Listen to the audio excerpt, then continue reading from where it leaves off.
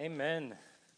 Thank you, band. I had never heard that song before, and that gave, I felt, just perfect words to where my heart was at this morning. So thank you for that song. That was really a blessing. Well, good morning. Go ahead and open to your Bibles to Matthew 5, the Gospel of Matthew, chapter 5. Good morning to you who are streaming online, and good morning to you.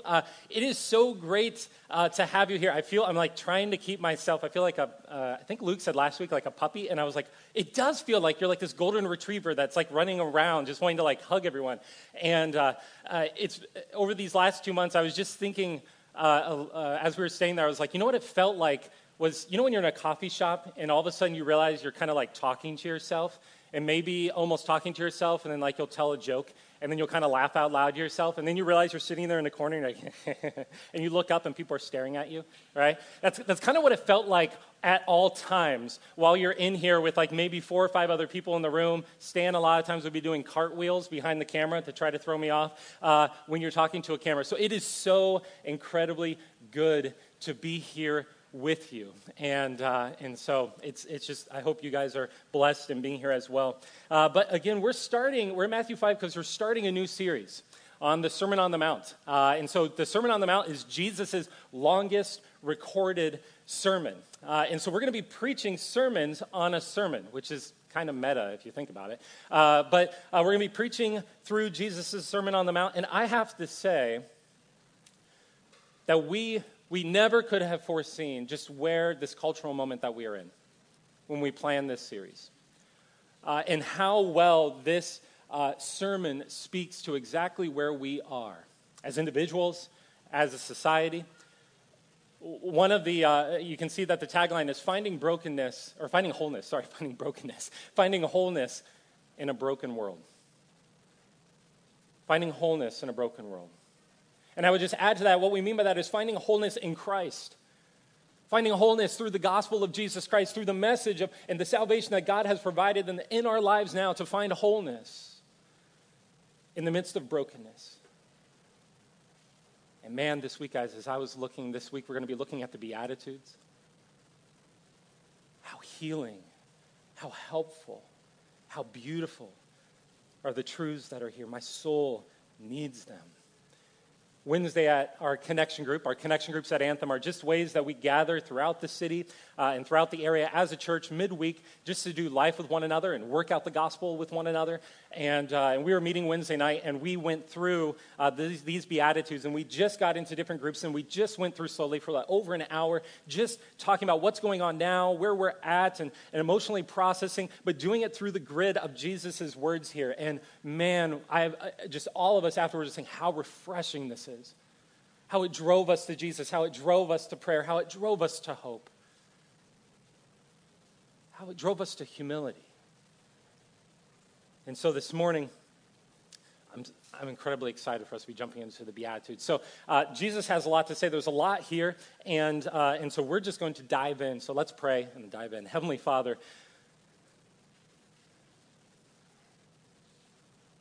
Lord, we come before you this morning from all sorts of places. We're in different states of mind. Lord, as we'll see this morning, we need to hear from you. Lord, we need your word.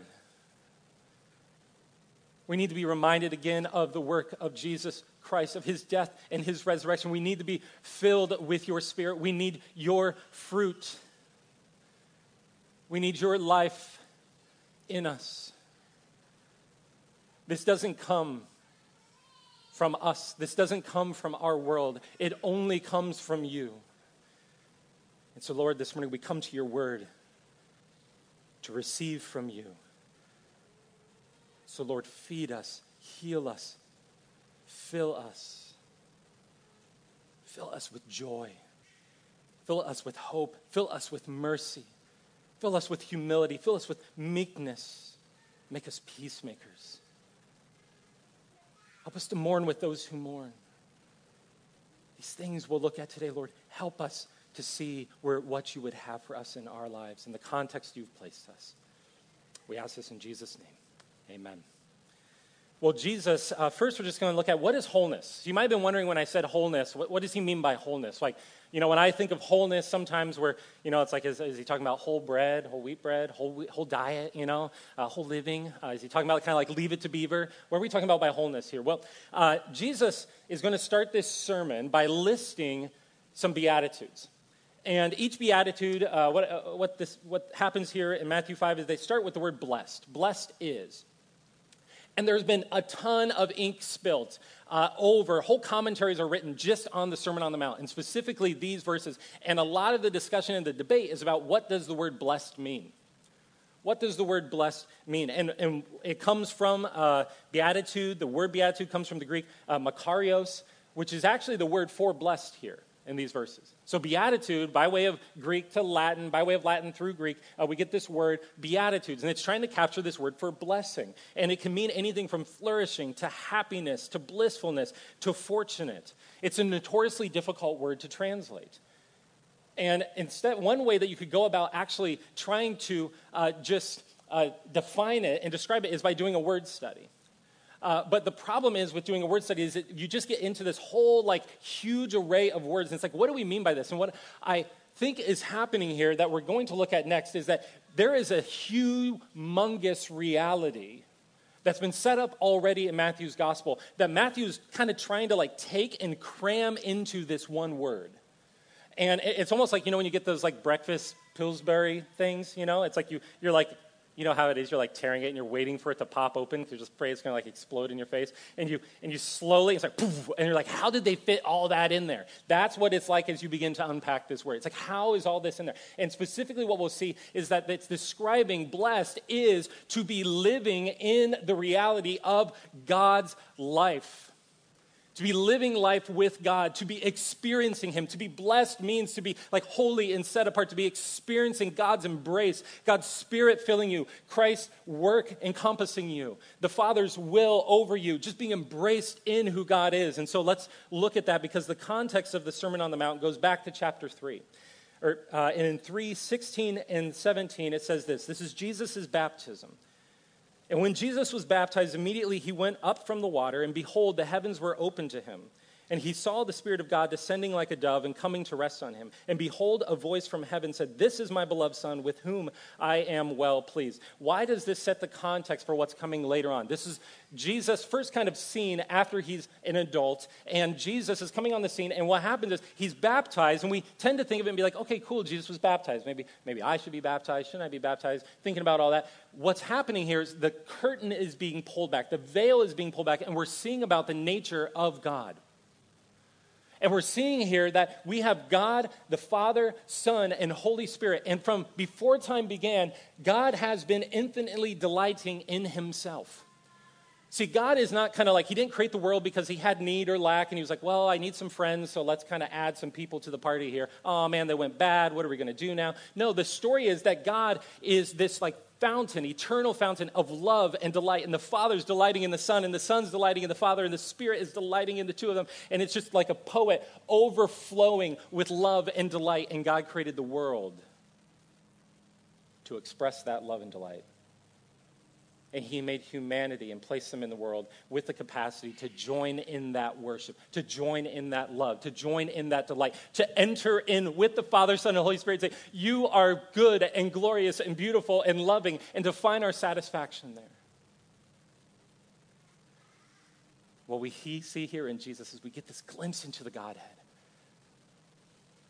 And Jesus, when he gives us this sermon, he begins to teach because he wants you and I, our entire world, to know that reality. But of course you might be saying, well, that's good for Jesus, but how does that work for me?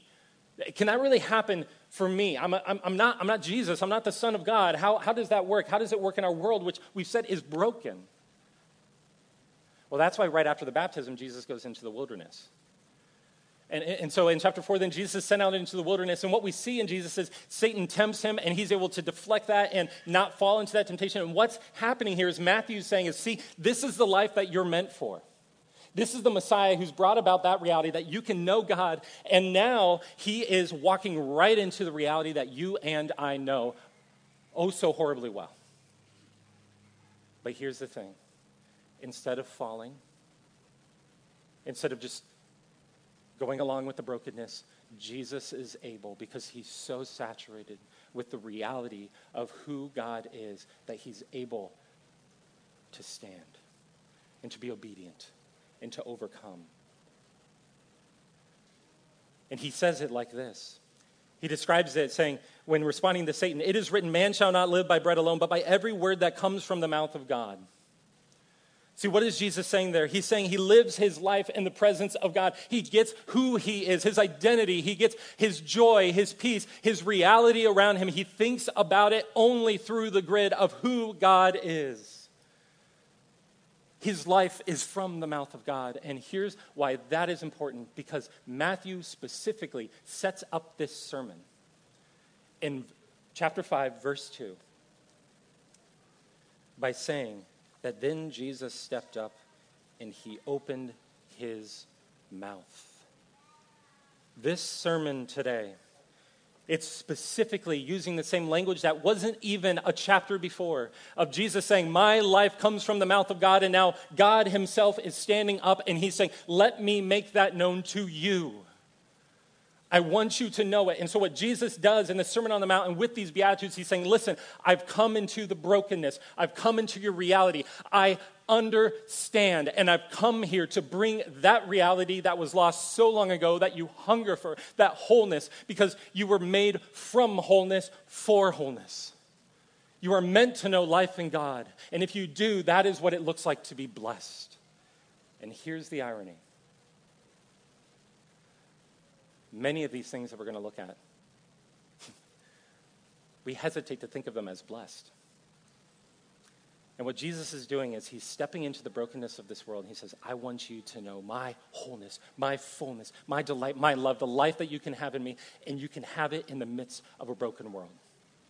So let's go to the Beatitudes. So first, that's what wholeness is. It's looking at this blessedness. It's life with God, but then finding wholeness in the midst of brokenness. Now, what's interesting is Jesus just jumps into this sermon in verse 3, which is, it's kind of funny. Jesus doesn't need an intro. He's like, I'm God. I don't need an intro. No cool stories here. Just boom, just goes into it. And so he just, I'm God, buckle up. So he goes into it. Blessed are the poor in spirit, for theirs is the kingdom of heaven. Now, when we read that, it's interesting because we can miss what's really being said here. And each of these, I have to define them for us. And there's a lot of debate about who the audience of this sermon was. But one thing that's for sure that everyone agrees on is that the people who would have been in the audience would have been the religious teachers. And the people all know the religious teachers teaching well, because it comes up later in the Sermon on the Mount, and he's addressing them. And the idea is that the religious teachers kind of embodied this pridefulness. This, I can do this, God. In fact, actually, God, you're lucky that I'm here down on earth, because or else all these people wouldn't know how to worship you like I do, right? They think they're very rich in spirit. They think that they have it all together. I can imagine when Jesus says these words like, blessed are those who are poor in spirit, and he just kind of does one of these to like the religious teachers in the back, and they're like, whatever, Jesus, right? And so but here's the thing. We so often fall into the same thing. We so often think that what God desires is people who have it just put together. We think that so often that what God desires is for us to be kind of this era of having things together. But in fact, what God desires is he desires people who understand, I cannot save myself. I don't have like moral riches. I don't have enough credit to be able to kind of deposit in a bank account so that one day I can be saved. He says, no, there is no human being who can pay that debt. And so what poor in spirit means, it's not just material poverty, it's a spiritual poverty of knowing I'm a debtor. I owe my soul, I owe my eternal life. This is why he says, and theirs will be the kingdom of heaven. I can't save myself. Someone who knows they don't have the moral riches to purchase salvation. This is why we can sing in the hymn, Rock of Ages, cleft for me, nothing in my hand I bring, simply to the cross I cling. Naked come to thee for dress, helpless look to thee for grace. Foul I to the fountain fly, wash me, Savior, or I die. See, wholeness is found when we recognize we are broken. But he is the one who is whole. He is the one who brings healing. Next, blessed are those who mourn, for they shall be comforted. This morning is the morning of sin and its effects in ourselves and the world around us. In other words, Jesus is saying we should mourn. We should weep. We should mourn for what we see around us. And I've found, I was sharing this with our connection group on Wednesday, I have found this verse so incredibly helpful this week. Because it's almost like God, like Jesus here is giving us permission. Like, yes, when you see something worth mourning, when you see that there is sin in you and you see sin around you, you should mourn that. See, this verse allows me to be just human.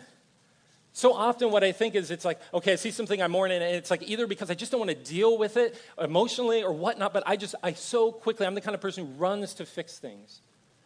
And so often in my fixing, what I'm trying to do is almost paper over the issue so that I don't have to let my heart go there. But what Jesus is saying here is you should mourn because God mourns. Sin grieves him. And Jesus is saying if you won't allow yourself to mourn, if you won't look at sin and mourn, either one, check your heart because there's something off about when your calibration of what should make you mourn. Sin should make you mourn. But also he's saying mourn because when you mourn, you are going to align your heart with your Heavenly Father's heart. Sin grieves him.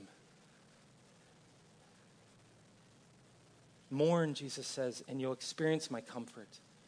If you want to experience God's comfort, mourn. You can't be comforted if you're not mourning. You can only comfort those who are mourning. And so mourn.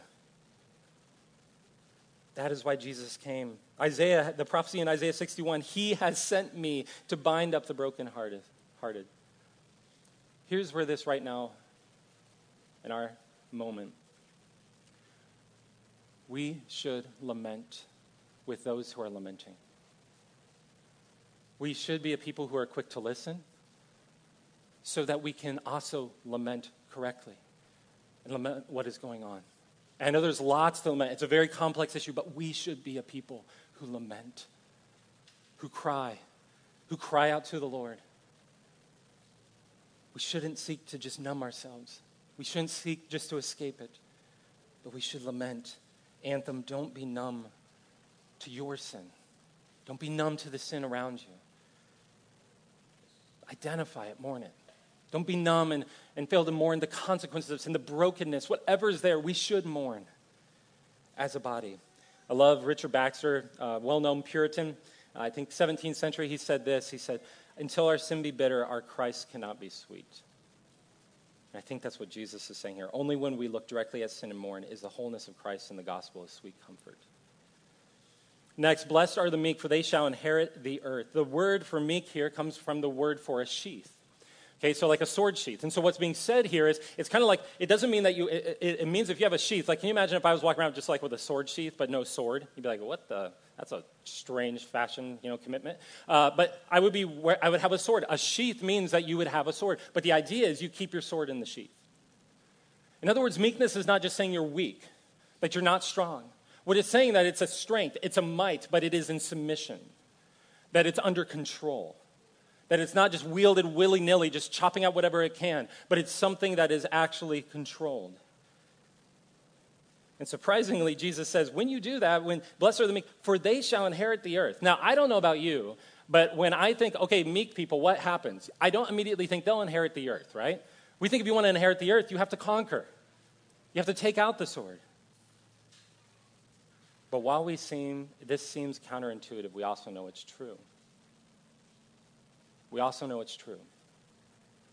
Because Jesus Christ himself entered into the world and he defeated the greatest evil that ever existed by being meek. By emptying himself, Philippians 2 says, emptying himself of all his power, all his glory, all his rights and privileges, leveraging all of them not for his own good, but for yours and mine.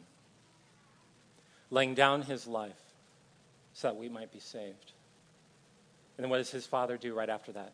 He places the world at his feet. through his meekness, we are saved. And Jesus invites us into that meekness. Now, I should note, this is one of the verses that inspired peaceful protesting. This verse here from Jesus about meekness is one of the verses, the primary verses that in the history of the church and specifically the civil rights movement inspired peaceful protesting. Think how beautiful that is. Think how beautiful that is.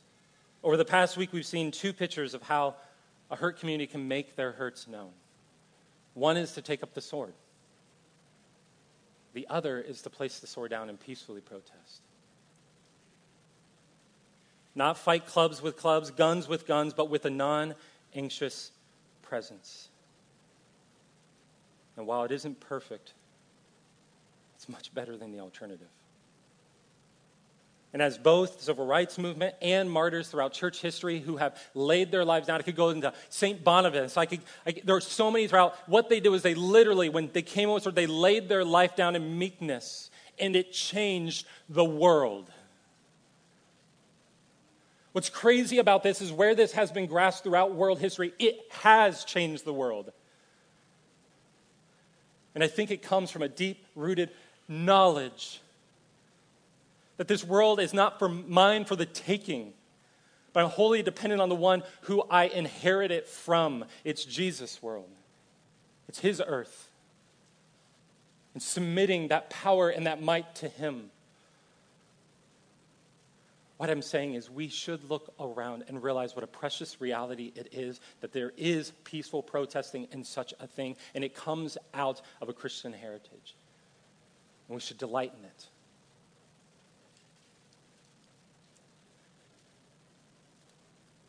And knowing that a beautiful thing like peaceful protesting came from Jesus means we should keep our eyes on Jesus as well. So next he says, blessed are those who hunger and thirst for righteousness, for they shall be satisfied. Now the question here is, what is righteousness? Right? Who's righteousness? This person says this is righteous, this says this is right. Well, what the Bible says is no one is righteous but God.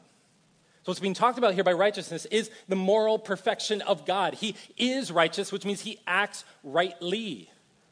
And so whenever the Bible talks about righteousness, unless it qualifies it, it's always talking about this kind of righteousness. But the implication of hungering and thirsting for righteousness is that not everything is perfectly righteous. You're hungering and thirsting because you're not full. You're not satisfied with the righteousness in our world, in the righteousness in ourselves. We lack righteousness. Our world lacks righteousness. And we have hungry pains. And Jesus is saying you should be hangry for righteousness in your world, right? You should know there's a gap there, and you should desire it. Hungering means the side of heaven there will always be a lack of righteousness. We'll hunger for more because there will always be more of a need for more. But Jesus says, if you look to me for that righteousness to make all things new, then you'll be satisfied because I am perfect righteousness. I am perfectly righteous. See, our jobs, our politics, our intelligence, and even, yes, our causes, none can satisfy that desire for perfect righteousness. Nor can they bring about perfect righteousness in this world. But Jesus says, if you seek my righteousness, it will satisfy you, it will fill you, it will heal you, and overflow into the broken world around you through you. Listen, you can't give what you don't have. You can't be the change till you've been changed. If you want to see heaven invade earth, you must let the one who opens the heavens invade you first. And let his righteousness and even his righteous judgment have its way in your heart. Hunger and thirst for righteousness and drink deeply from Christ. Only then will you be whole.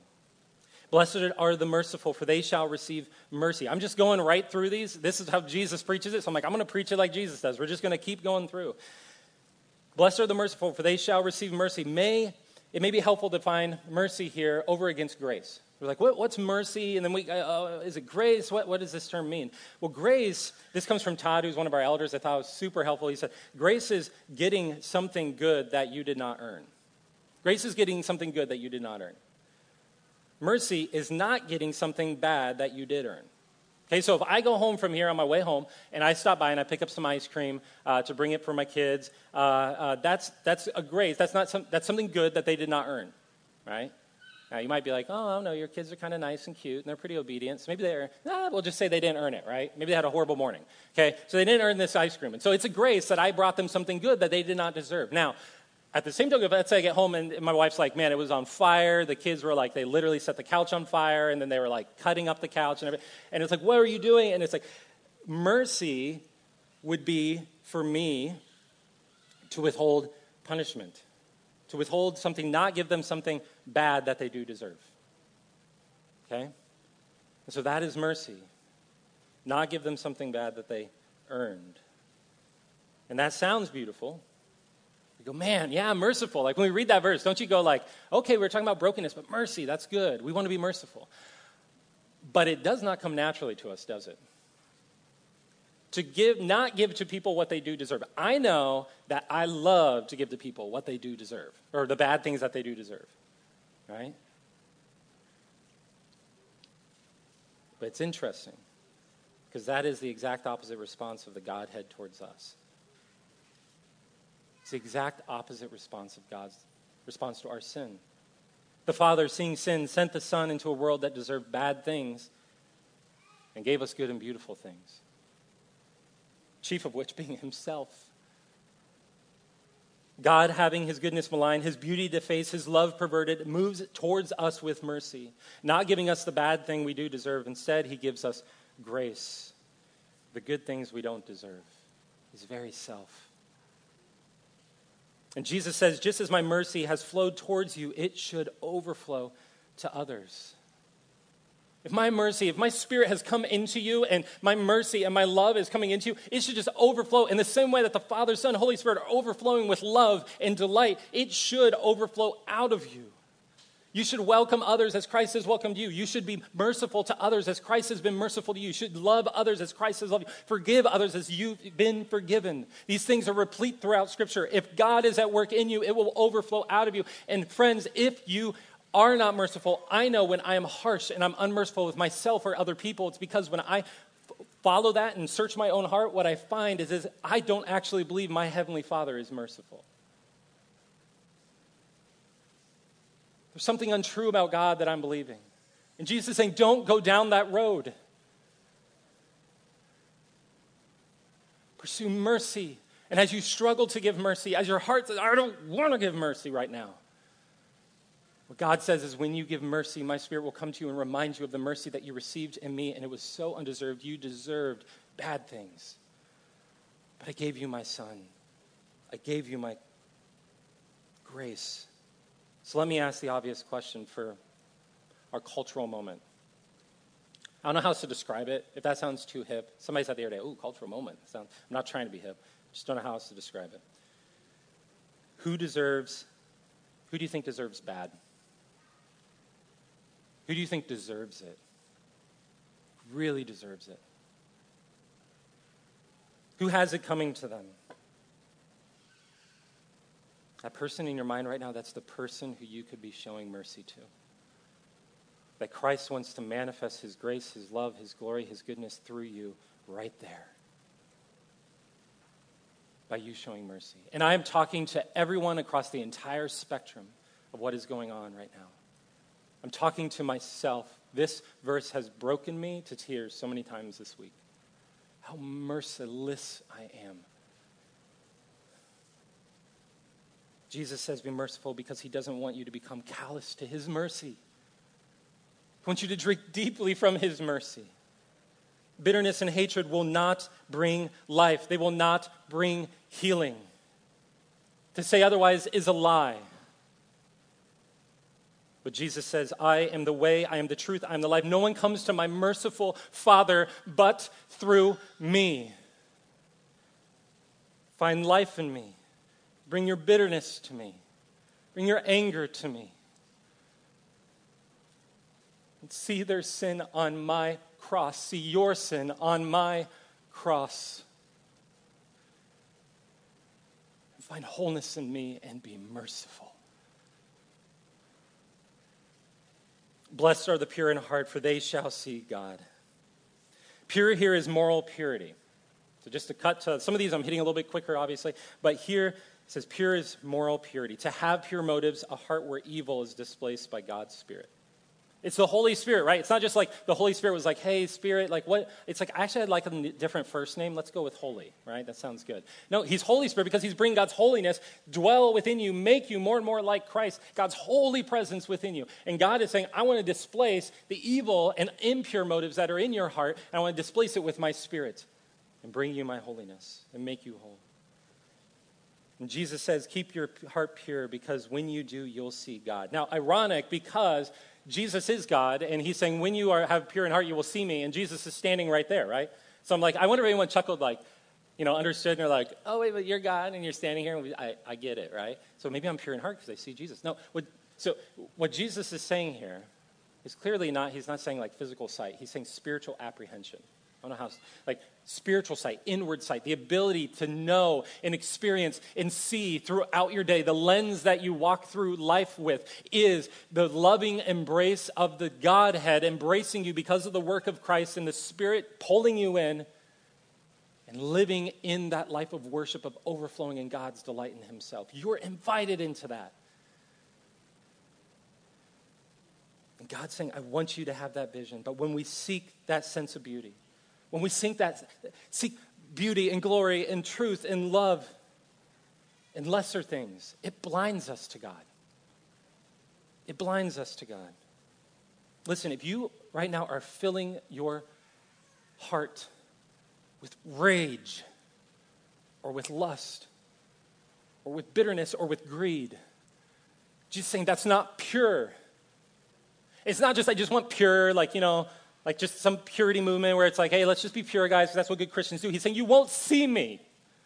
I came here so you'd know me, so you'd really see me, so you wouldn't play games anymore, so you'd have life in me. You'd walk out of the grave. Kill these things before they kill you. I had a friend this week who just really was helpful. He said to me when I was overwhelmed by everything going on, he said, you'll go crazy if you spend all your time analyzing the depths of sin without gazing at the beauty of God. And I was like, I don't want to hear that right now, right? You'll go crazy if you spend all your day analyzing the depths of sin right now, but you never gaze at the beauty of God. Gaze at the beauty of God. Fight for a pure heart, and you'll see God, Jesus says. Blessed are the peacemakers, for they shall be called sons of God. Boy, is this verse needed right now. In the Old Testament, the Hebrew word for peace is shalom. The Hebrew word for peace is shalom. Many of you have probably heard the word shalom. It's another one of those complex words, and what it's really saying is the reality as it's supposed to be, as God created the world, his shalom, the reality of his presence invading the earth and all sin being removed, how things should be. That is God's shalom, and sin vandalizes God's shalom. That's what sin does. It's the best definition of sin I've probably ever heard. Sin vandalizes God's shalom. So God's shalom is not brought to bear in your own heart. God's shalom is not brought to bear in your home, in our city, in our community. Sin vandalizes shalom. And what God is saying here is that peacemakers are those who bring God's shalom where his peace and shalom have been vandalized. This means we have to take broken things and make them whole.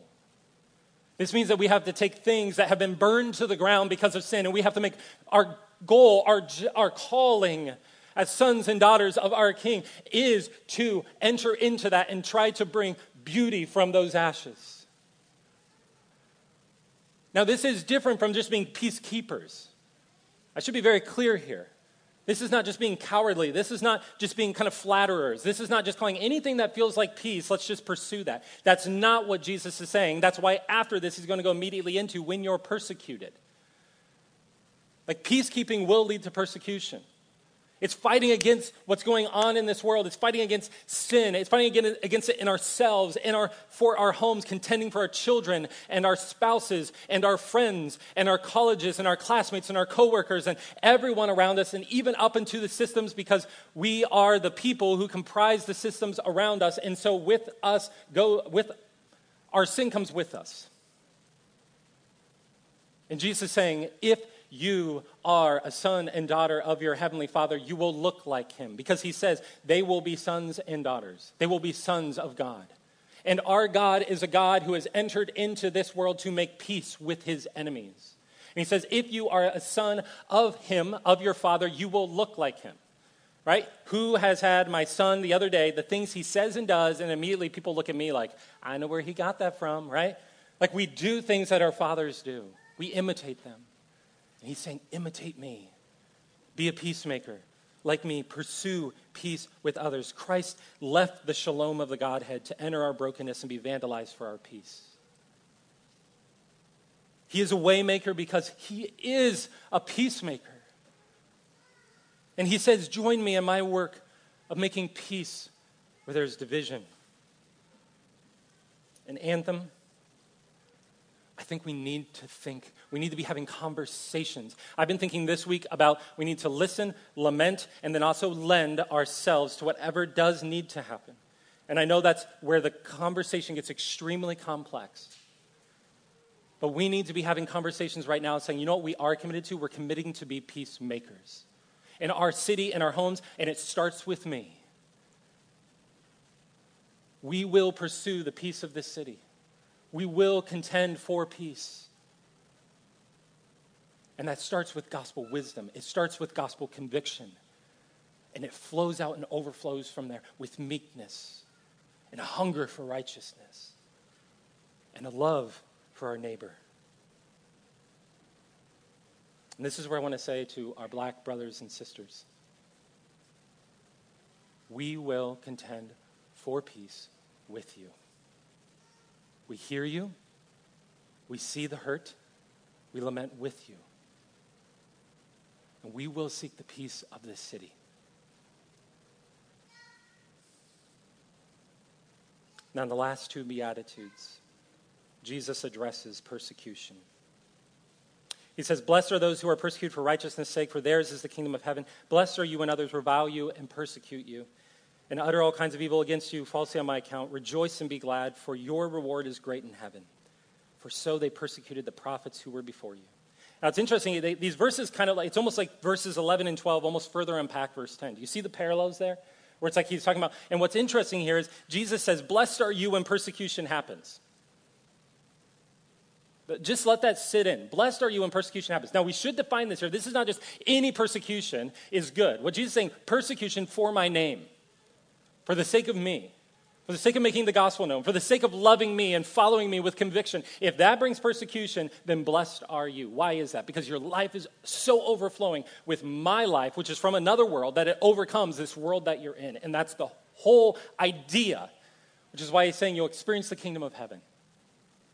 Because that means that heaven is already at work in you. What he is saying is, Jesus isn't saying persecution, evil, or reviling are good things. He's saying they're evil things. But he's saying when they do happen, they are nothing in comparison to better things that he has for us. It is when we are persecuted and maligned for Christ that we learn to find our home, not in this world, but in a better one to come. So lastly, when brokenness will be no more. In both Beatitudes, Jesus points to heaven. In other words, he's saying again, this is your goal, this is your motivation. Live in light of this heavenly reality. And I know that when we think of heaven, like I drop heaven and we immediately go to like a Hallmark card type thing, you know, the chubby babies and the harps and whatever it might be, just kind of white. I always think like it's just whited out. I'm like, it's so bright I can't see anything. But that's not heaven. Heaven is where we'll see God face to face forever. Where brokenness will be no more. What is the gift of God's grace? You know, we tend to say, what is God's grace? What's the gift of God's grace? And you go, well, it's not earned. And you go, yeah, but what is the gift? What's God's grace? Like, what's God giving you? What's the gift? And you go, well, you know, I just, it's not about me. I didn't do it. And you're like, I get what grace means, but what is the gift? And the gift is, Paul says, you will see God face to face. The gift of God is he's bringing himself to you and I so we can know him. Not in just some abstract sense that we'll know him and for eternity be with him. What Jesus is saying here is that there is this is an appetizer in this life. And you should be living, and when you're persecuted and you realize, no, I want to honor Christ, what happens is you begin to experience that appetizer of this thing that is this full course meal for all of eternity. And we'll be embraced, just enfolded into the love of God. This is how Jonathan Edwards, a famous known as the greatest theologian in American history, North America, he said it like this, and probably the greatest sermon I've ever read on heaven, called A Place of Love. This is how he describes it in terms of being in the presence of God. He says, there, heaven, this glorious God is manifested and shines forth in full glory, in beams of love. There the fountain overflows in streams and rivers of love and delight, talking about God there. Enough for all to drink at, to swim in, yea, as to overflow the world with a deluge of love. See, when man attacks you with hate, with anger, with bitterness, ugly words, Jesus is saying is, I will displace it with my love, my beauty, my grace. This life, that's not just some future reality left off in heaven, where one day we'll experience God, his love. I'm saying right now, if you lean into these things that are so countercultural, these things that don't oftentimes make sense, you don't get these things through evolution. These things come down from heaven. They're my wisdom. If you will lean into these things, you will experience my Spirit working in you, and you will know my delight. And you'll be so filled with my presence. You'll be like a juggernaut, even in the face of persecution. Because you'll be so entranced with my glory and my love that you'll just overflow with love and delight, even in response in loving your enemies. That's why Jesus says this later in Matthew's gospel. And that is a wholeness that can't be taken away by anything in this world, because it's a wholeness that resides in a completely other world. I want to invite the band up as we, just a few last words. Anthem, our homes, our neighborhoods, our city desperately needs people who are whole in Christ. Our city needs this reality. We need this reality. It needs more than debates over ideologies. Columbia needs more than just better schools, better job opportunities, better housing. These things are all great, but we need something better than these things, from our dinner tables to our cubicles to our lecture halls to City Hall. What this city needs is to see the love of Christ, the glory of God manifested in his people who are so filled with his glory and his delight and his love because of what Christ has done on their behalf, and walked out of the grave with him and being filled with his Spirit, that they can't help but overflow into everything around them, things that don't make sense, things that are broken, and bring that wholeness with them. That is what our world needs right now. People finding wholeness in Christ in the midst of a broken world. Let's pray. Heavenly Father, Lord, it is only because of you that we can have an idea of wholeness. Lord, wholeness would just be some abstract idea that has no basis in reality. It would just be a buzzword. But we can be whole in Christ. We can be new in Christ. And so, Lord, I ask that we would see the fullness of Christ. We would see the fullness of your glory. We would see the fullness of your mercy in Christ. We would see how you hunger and thirst for righteousness, and you came into this world to make us righteous. You did not just gloss over it. You did not just paper over it. You did not just paper over the morning and looking at our sin and calling it what it is, but you entered this world and you brought your righteousness.